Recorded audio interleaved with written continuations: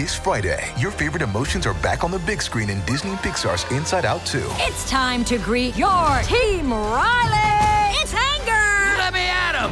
Fear! Safety checklist is complete! Disgust! Ew! Sadness is in the house! Oh, no. Hello, I'm anxiety. I'm one of Riley's new emotions. Disney and Pixar's Inside Out 2. There's a part 2? We're going! Rated PG. Parental guidance suggested. Only in theaters Friday. Get tickets now. When you need mealtime inspiration, it's worth shopping Kroger, where you'll find over 30,000 mouth-watering choices that excite your inner foodie. And no matter what tasty choice you make, you'll enjoy our everyday low prices, plus extra ways to save, like digital coupons worth over $600 each week. You can also save up to $1 off per gallon at the pump with fuel points. More savings and more inspiring flavors make shopping Kroger worth it every time. Kroger, fresh for everyone. Fuel restrictions apply. Look, Bumble knows you're exhausted by dating. All the, must not take yourself too seriously, and 6'1" since that matters, and what do I even say other than, hey?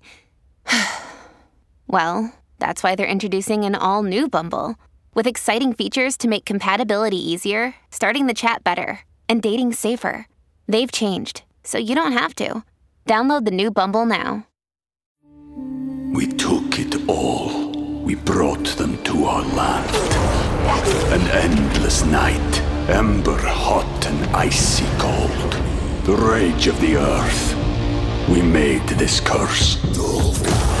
Carved it in the blood on our backs. We did not see. We could not, but she did. And in the end... What will I become? Senua's Saga.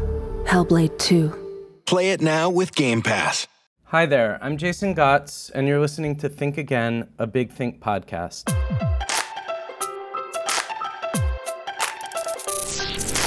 Since 2008, Big Think has been sharing big ideas in little doses from some of the most creative thinkers around.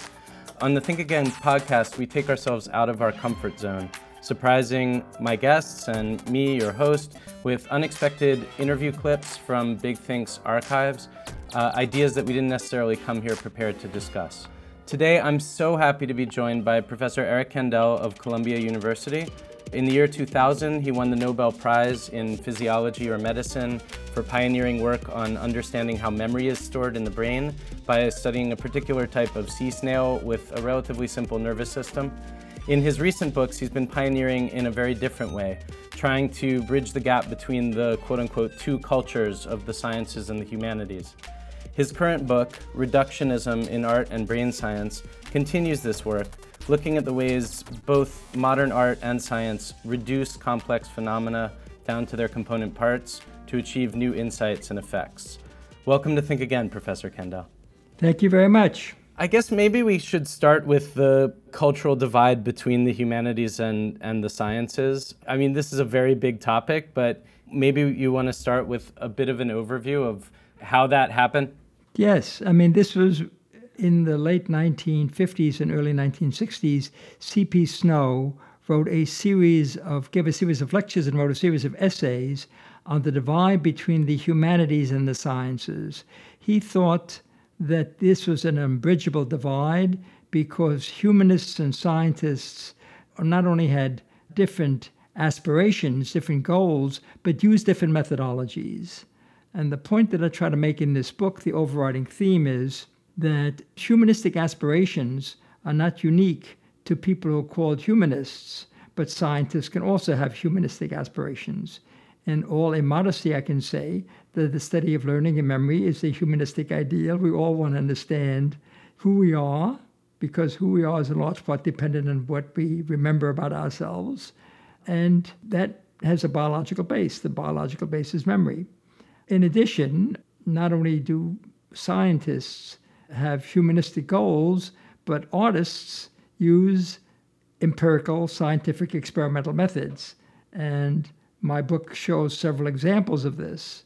Jackson Pollock taking the canvas off the wall and putting it on the floor and dripping on it. This is a completely new approach to painting. Right. If you could give a brief overview of what you mean by reductionism, because the term has many meanings, some of them pejorative, but you're not using it in that way here. Like, Maybe you could talk about what reductionism is and how it, broadly it's common to art and science. Right. Reductionism is taking a complex problem that interests you and taking one component of that problem and going into it at great depth.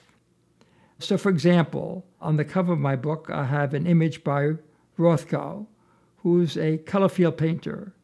And he has decided that he can convey emotions most effectively by using color. And he uses stripes of color in many of his paintings to convey a feeling that is almost spiritual. And as he aged and also became more depressed, the colors changed, became darker. In a Rothko chapel, they're dark browns and blacks. And still it conveys a powerful mood in this way. So this clearly is a reductionist approach. He has a chance of doing many things besides colors. He uses figuration in addition to color, but it drops out figuration, focuses only on color, and simplifies the color pattern.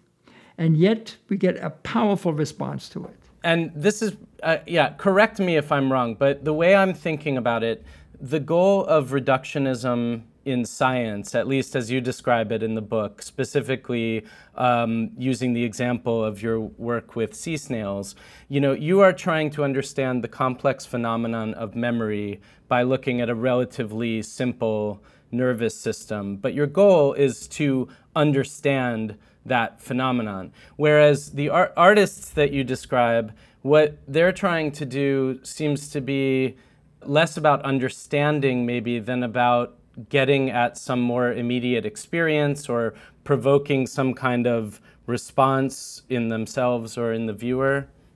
Could you speak to that a bit? Yes, I mean, you described it perfectly.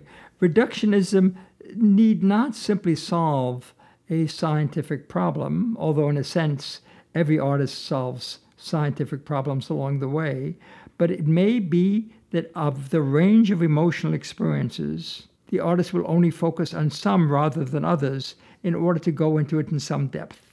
So, for example, the history of art from Giotto to 1850 to Claude Monet was figuration. The whole idea of art was to deceive the viewer into thinking that when they were looking at a flat surface, they were in fact seeing a three-dimensional world.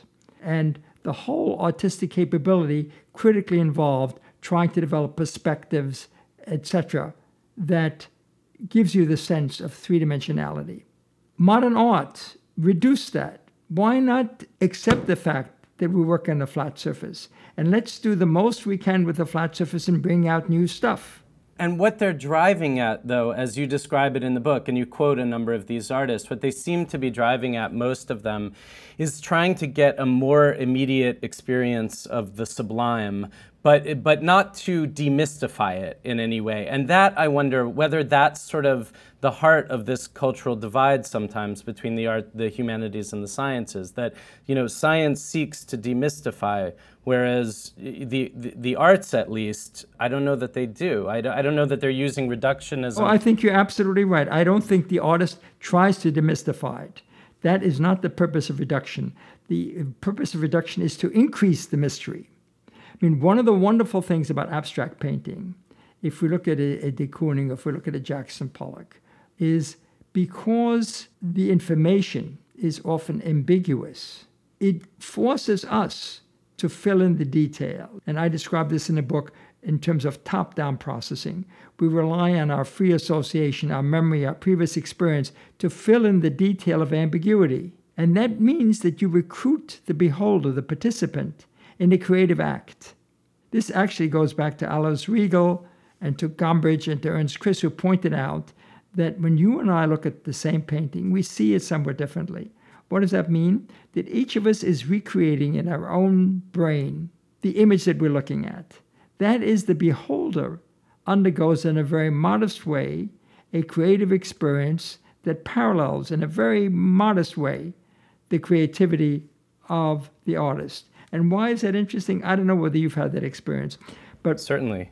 I find when I have the most modest creative idea, it gives me a great deal of pleasure. And I think one of the things that is so pleasurable about abstract art for those people who respond to it is that it gives you lots of room for your own creativity. So now, what's interesting, though, with these abstract painters, and not all the painters you describe in the book are abstract. I mean, Chuck Close uses abstraction to build up, portraits, but is that in a way they seem to be ceding some of the control of the artist over to the beholder's share, like increasingly by saying, you're absolutely right. The beholder's share has a more prominent feature in abstract art than it has in figurative art. And this is one reason why some people don't like abstract art. Right. Too much work for them. But other people who enjoy this get a lot of satisfaction out of it. I guess where I was going with that is that it seems an unusual move for an artist. Like, our stereotype of artists is that they can be somewhat of control freaks, wanting total control over the process and over how the thing is perceived. I think that's definitely true of writers to some extent. But for them to make this move of, giving more and more over to the viewer is an interesting move. I get your point, and you're 100% right, but it is only one dimension of it. I think they are control freaks. I think that Pollock and de Kooning are perfectionists. And, I discussed this one painting that Rosenberg, who was a Shapiro, I guess, Professor Shapiro at Columbia, came to visit him and saw this and said, this is a wonderful painting. And de Kooning didn't want to release the painting, didn't think it was ready to go, because he still felt he could improve it. And he told him, this is a masterpiece, get it out right now. So, they are very much control freaks, but they're control freaks in the way they control ambiguity. Yeah, and they're controlling, I guess, their own experience, their own view. Right. Then it's up to the viewer. That's interesting. Okay. Well, I think that might be a good moment for us to transition into the second part of this. Yes.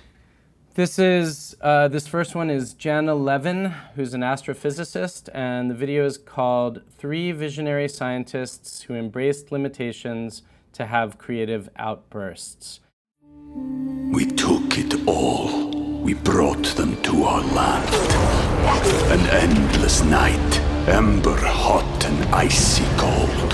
The rage of the earth. We made this curse. Carved it in the blood on our backs. We did not see. We could not, but she did. And in the end, what will I become? Senua's Saga. Hellblade 2. Play it now with Game Pass.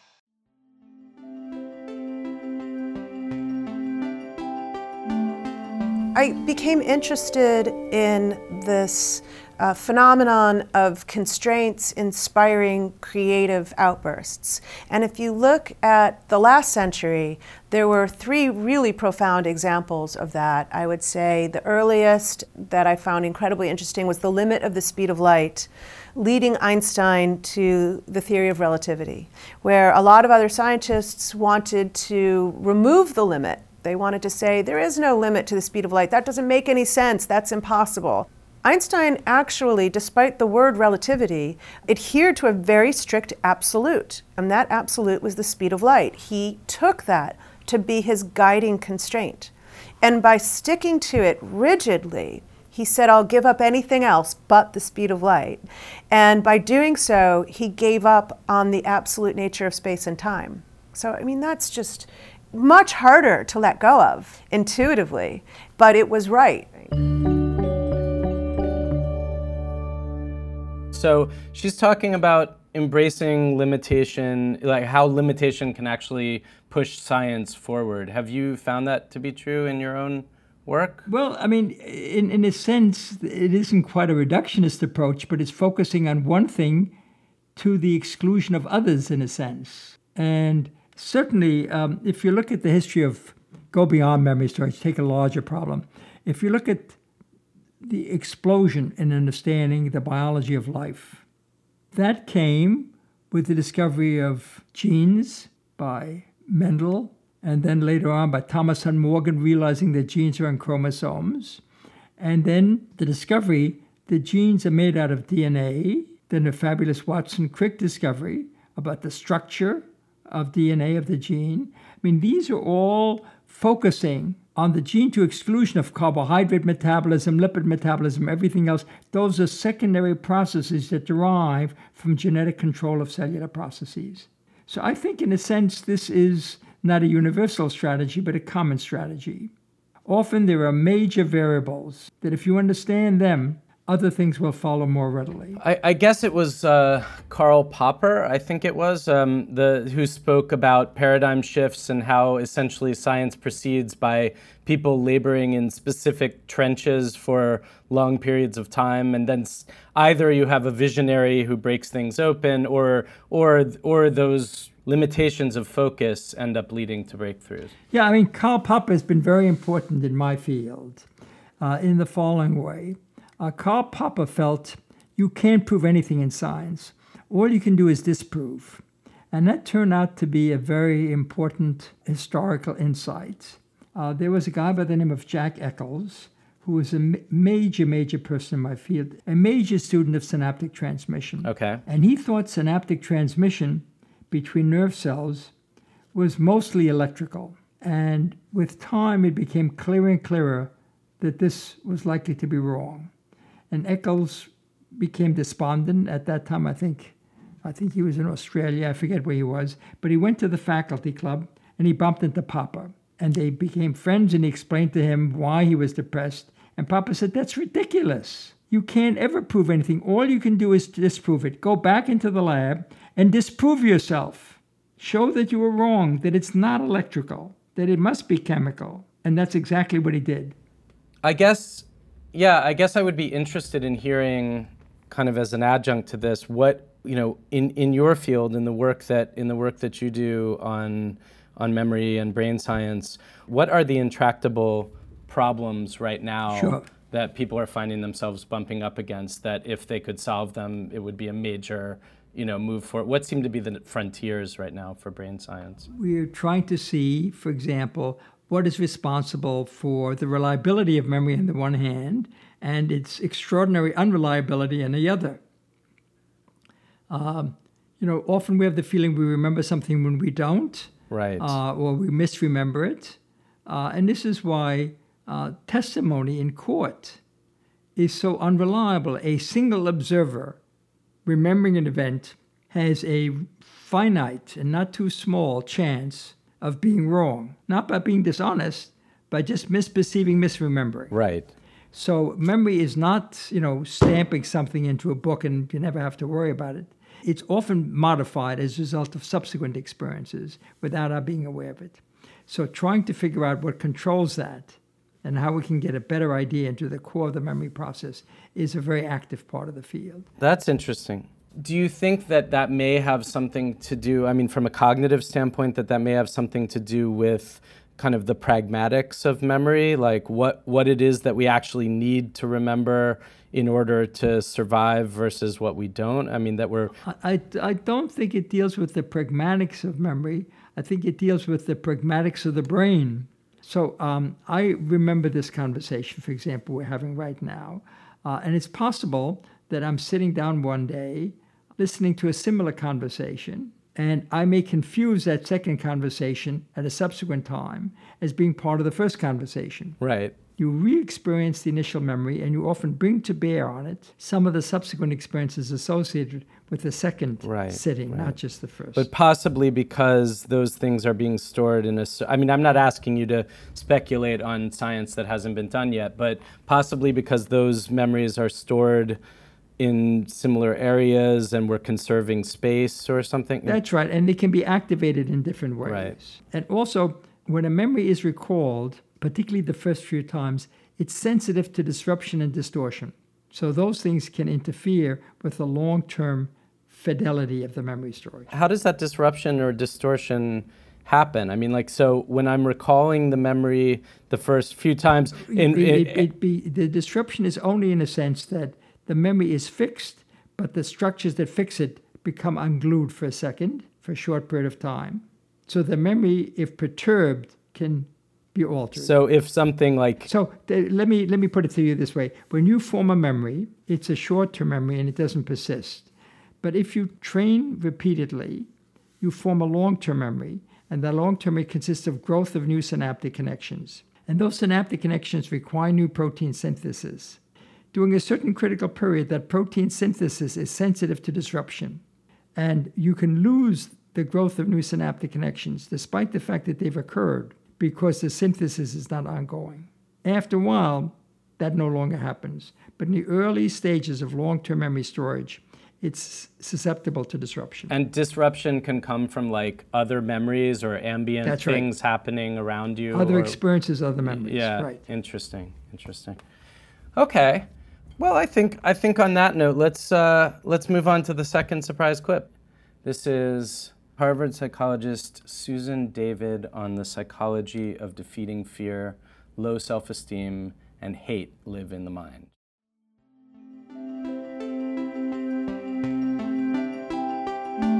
When we have politicians who are effectively demagogues, who are inspiring fear in us, that fear leads to very particular and relatively predictable responses.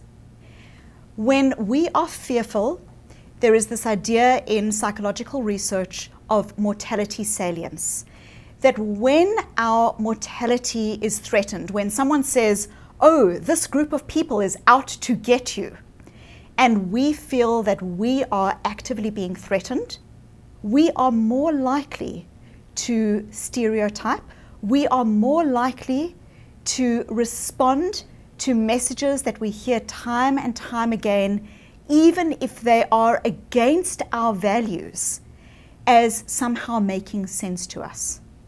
How do we protect ourselves against this? Daniel Kahneman describes System 1 thinking and System 2 thinking.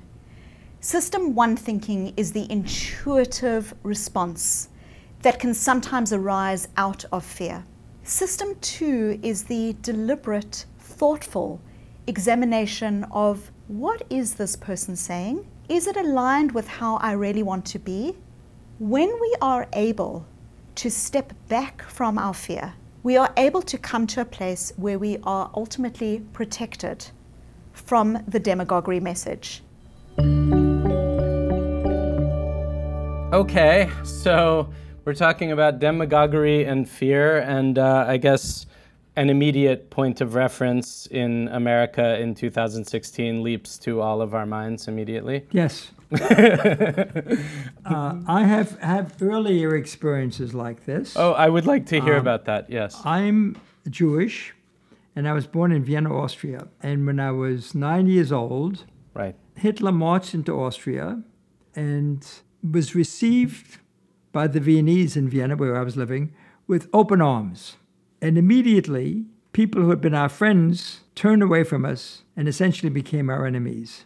And that's because Hitler had fantastic anti-Semitic propaganda. And he got this propaganda in part from an earlier Viennese. Hitler was in Vienna in 1906, 1910. And the mayor of Vienna at that time was a guy called Karl Lueger. And Lueger was a terrific orator, a tremendous campaigner. He wasn't even all that anti-Semitic. He had Jewish friends. He would say, I determine who's a Jew. But he had a fantastic way of saying, the reason you don't have any money is because the Jews are taking it away from you. So it scared the hell out of people, particularly those that didn't have jobs, convincing them that the Jews, by charging high prices, by creating works of art that are expensive, etc., God knows how many reasons, were destroying the quality of their life. So he created this environment of fear to which people responded. And Hitler wrote in Mein Kampf, I learned more from Lueger how to run a campaign than anybody else. And fear is, of course, a traditional way in which people build up opposition to one force in order to get support for another. And I found it very hard for the longest time to understand how people can listen to Haydn, Mozart, and Beethoven one day and beat up the Jews the next. I wonder what that did, for you, to you, in terms of your thinking about humans at that early age, to see that transition happen almost overnight. Like, do you have conscious memories of that? Of course. Yeah. Absolutely. My brother had built a shortwave radio set, and we were listening to it as Hitler marched into Vienna. And in Heldenplatz, 200,000 people came out and cheered him like mad. No, it dominated the scene. I walked the streets 2 days later, and a classmate of mine came up to me and said, Kandel, I'm never to speak to you again. That was horrible. And you ask yourself the question, what is it that separates the good guys from the bad guys? And you come to the conclusion, I think the current campaign in the United States illustrates that every one of us is capable of good and of evil. Reinhold Niebuhr once said, the capability of people for good makes democracy desirable. Their capability for evil makes democracy necessary. That's well said. And I recently read a book called Machete Season, and it was about what happened in Rwanda. And it was primarily based on interviews with these people who had been just, workers, ordinary people living in Rwanda, who then became the kind of soldiers of this campaign, this massacre against their tribal enemies. And just the sort of mundanity of the way in which they described going out every day to hunt other people was extraordinary. Yeah, absolutely. Hannah Arendt called this the banality of evil.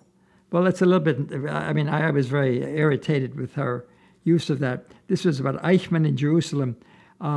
Evil is not banal, and many of the people, particularly in Eichmann's case, he was a major force. He was not a follower, he was a leader. But he was able to bring many people along. No, that's right. There are those people at the top who are very conscious and calculating and aware of what they're doing. Yes. I mean, I don't know, I can't, I'm not a psychologist, but I can't say whether Donald Trump is, personally aware or conscious enough of what he's doing to be considered truly evil. But with his followers, you want to look at it and you want to say, these people are crazy, these people are stupid, but obviously that's not the case for all of them. Obviously our brains are vulnerable to this kind of manipulation.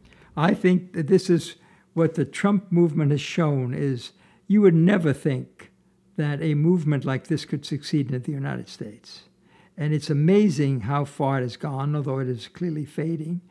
And that is that there are people who are dissatisfied with certain aspects of our lifestyle to whom he appeals. And he does it by phobia of strangers, preventing people from coming into the country, et cetera, et cetera, et cetera. Do you have any thoughts or insights from your vantage point, of having experienced what you did as a kid and seeing this happening in America now, into sort of what would be a better way to engage the people that are following Trump now? Like, what is America not doing? I know you're not trying to run the country, but I'd be curious. I'm not sure I could. I'm so startled by the success. I think the case could be stronger and would be stronger if Hillary ran her campaign a little bit better and if she had run her life a little bit better. She realized that she's interested in public office, and I think the whole email thing could have been completely finessed. Moreover, this accepting large sums of money from companies for giving lectures, when she's going to run for public office and realize the question is going to rise is she gets $500,000 or whatever she did for a lecture, is she going to feel beholden to those people? You would think so. You and I, of course, would never be beholden to somebody who only gave us $500,000, but Hillary Clinton, how does one know? Yeah, that's right. Even if she is somehow immune to their influences, it's hard to preserve the illusion of neutrality. I think it's essential. Yeah. I think she made mistakes. And I think one of the reasons Trump is more successful than he might have been is that Hillary, although I much prefer her, and I think she'd probably make a very good president, did not handle herself in her public life in an ideal fashion. She did not handle herself the way Obama has handled himself, which I think is extraordinary. Sure. But at the same time, there just seems to be so much anger, so much fear here. And it's hard for me to believe that Trump just instilled that in everybody. Obviously there were large numbers of people concerned about immigrants taking their jobs and, that have these... Well, our country is not perfect. If you look at the number of people who have billions and see what taxes they pay compared to people who are earning $40,000, $50,000 or $80,000, it's amazing. There are problems in this country. Do I complain? Not too seriously. I think this is, heaven on earth. I've had a wonderful life here. Yeah, well, I'd like it to remain so for coming generations. So hopefully we can avoid Trump getting elected or any repeat thereof, because it just doesn't bode well for our future. Yeah. I mean, the price of democracy is constant vigilance. I mean, I'm repeating cliches, but... Right. No, but this is true. All right, so let's move on to the third and Last final one? video. Good. Yeah, this is George Musser on the strangeness of physics and telepathy. The whole progress of physics is to start with our everyday experience and to analyze it and look at it and look for deviations from it. So the very nature of actually really all the natural sciences, but certainly of physics, is to really get away from our experience. So the things physics comes up with are just are weird. Subatomic particles, we can't see them directly at least, but we know they're there. We can actually do thought experiments about the things we do see and deduce their existence. So already, even with just that limited example, we've ventured beyond our direct experience. And 100 years ago or so, people doubted the existence of atoms, let alone of subatomic particles. Non-locality, spooky action at a distance is very much in that mold. It's taking us yet further away from our experience. And therefore, we expect it to be weird. It should be weird. That's why physics is fun. And as other scientists have said, you expect it. In fact, if the theory isn't weird, you kind of doubt it, because you might worry that your own biases are intruding into the theory and causing you to think the world is a certain way when you're not listening to the way the world actually is.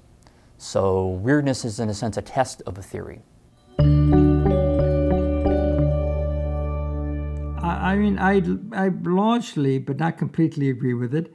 I don't think physics necessarily has to be weird, and that weirdness certainly is not a test of the reliability of a theory. But certainly it deals with phenomenon that we do not intuitively think about all the time, or at least people outside of physics don't think about it. And it deals with many things that are invisible, have to be inferred. And someday biology will reach that level. At the moment, that's not the case. Biology doesn't at all deal with things that are weird. I mean, some weird things come out of it, but it tries to explain, living processes that make intuitive sense, and we want to understand them on a more profound level. Can you say more about what you mean by someday biology may get there? Why would that happen? Well, I think we probably want to understand things on a deeper level. Right now, if we understand at the level of molecules, we think we're making a great deal of progress. But we may want to make it, on an even more profound level, on the level of electron movement or something like that. We're seeing this all the time. As a matter of fact, take theory, which has such an important role in physics. It didn't have an important role in biology for the longest time. When I came along, there was a fair amount of theory going on, but it was mostly malarkey. Right. Because you can make a theory about anything. You want to have a theory about memory? I'll give you 5 theories about memory. People were coming up with theories, but they were not testing them. Right. This has changed now. Theories had a major comeback in the last 15 years. This was true for a long time in physics as well, right? I mean, they had all these theories that they weren't able to test without the particle reactors and so on. So from the standpoint of lay people, it was like, what on earth are they talking about? That's true. But in brain science, it was a little bit different, because they could test it, but they didn't think of doing it. They didn't think it was necessary to test the theory. But the fact is, we can develop a theory for anything. Right. Unless you say, now, this is a prediction, let's run an experiment to test that prediction, which is what's going on right now. Does brain science, you talked a little bit about your book, in your book, about how brain science and psychology have somewhat merged in... Oh, they have tremendous impact on one another. And again, this is an area in which people outside of psychology, even in the early stages, psychologists thought that these primitive guys from brain science want to eat us up.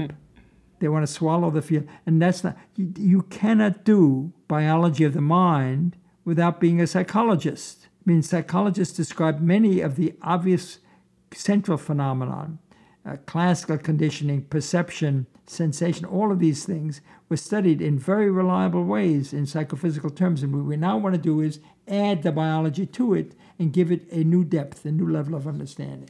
It's a beautiful case of coming together. In fact, I would go further than this. I would say there had been a sequence of mergers.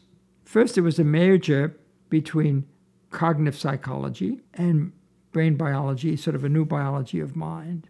But at the same time this was occurring, there was Watson and Crick and Gilbert and all these people coming along developing molecular biology. And so the approaches of molecular biology, cloning genes, sequencing them, figuring out their function through mutations, became applicable to the brain. So we could now test many of these ideas with powerful molecular approaches, knock out this gene, get rid of this particular protein. Right. So this put brain science at a completely new level. That's interesting. I mean, going back to the test case of psychology and brain science, though, that is kind of a beautiful model, I suppose, for the reconciliation of the sciences and the humanities in a way, because... Well, psychology, in all fairness, by the time we got around to it, was no longer part of the humanities. Right. Brain science is part of the humanities. I mean, it is a humanistic discipline, but psychology at that time, cognitive psychology, was empirical, laboratory rigorous, tested, experimental discipline. Right. No, I guess I'm thinking of like theory of personality and. Oh, that's something else. The psychodynamics of it. That's still soft. In fact, I was interested in psychoanalysis. I wanted to become an analyst at one point, and I'm glad I didn't go that direction because psychoanalysis is dying. And one of the reasons it's dying is it has not become empirical. Right. And yet we do have these big questions, about meaning, identity, what it means to live a good and authentic life. Absolutely. Some of which are... Absolutely. And you can ask him. There is a guy called Aaron Beck who developed cognitive behavioral psychology. I don't know whether you know this about. He was interested in testing one of Freud's ideas. Freud had the idea that people who are depressed are angry. They first express the anger toward others, then they feel guilty about this, then they internalize it, feel angry with themselves, and that causes depression. So Aaron Beck thought he would test this, and he would test it by using the royal road to the unconscious, which is dreaming. So listen to the dream life of depressed patients, and they didn't all sound as if this was their problem with them. What they all sounded like is that they had a low image of themselves. Here this guy was a famous radio interviewer, and he thought of himself as being, so-so. A guy was very successful in business, thought he was a failure at home. The low image. And as he began to address himself to this issue of low image, saying, why do you think you're like this, Joe? Look, your family really enjoys you and appreciates you. He began to alter his behavior, and cognitive behavior therapy developed. So what Aaron Beck did is to write a cookbook so you and I could do the same thing. I see. And he asked other people to do this, and they were able to get the same results. And then he did empirical outcome studies with controls, showing that mild and moderate depression are significantly helped by cognitive behavior therapy. Severe, not so much, but synergistic with antidepressants, it works very well. So you can take these concepts and make them scientific. Right. It just hasn't happened by and large in psychoanalysis. We don't know if it works, under what circumstances, and how it works. And that's got to come if it's going to survive at all. Okay, well, Eric Kandel, it has been wonderful talking to you today. Thank you so much for spending your time on this show. This has been a lot of fun, and to our audience, I would strongly recommend Professor Kandel's new book, Reductionism in Art and Brain Science. It is fascinating, beautifully written. The science is explained incredibly clearly, and it's full of gorgeous reproductions of modern paintings. Thank you so much for your time, Professor Kandel. Oh, thank you for inviting me. This is very enjoyable for me.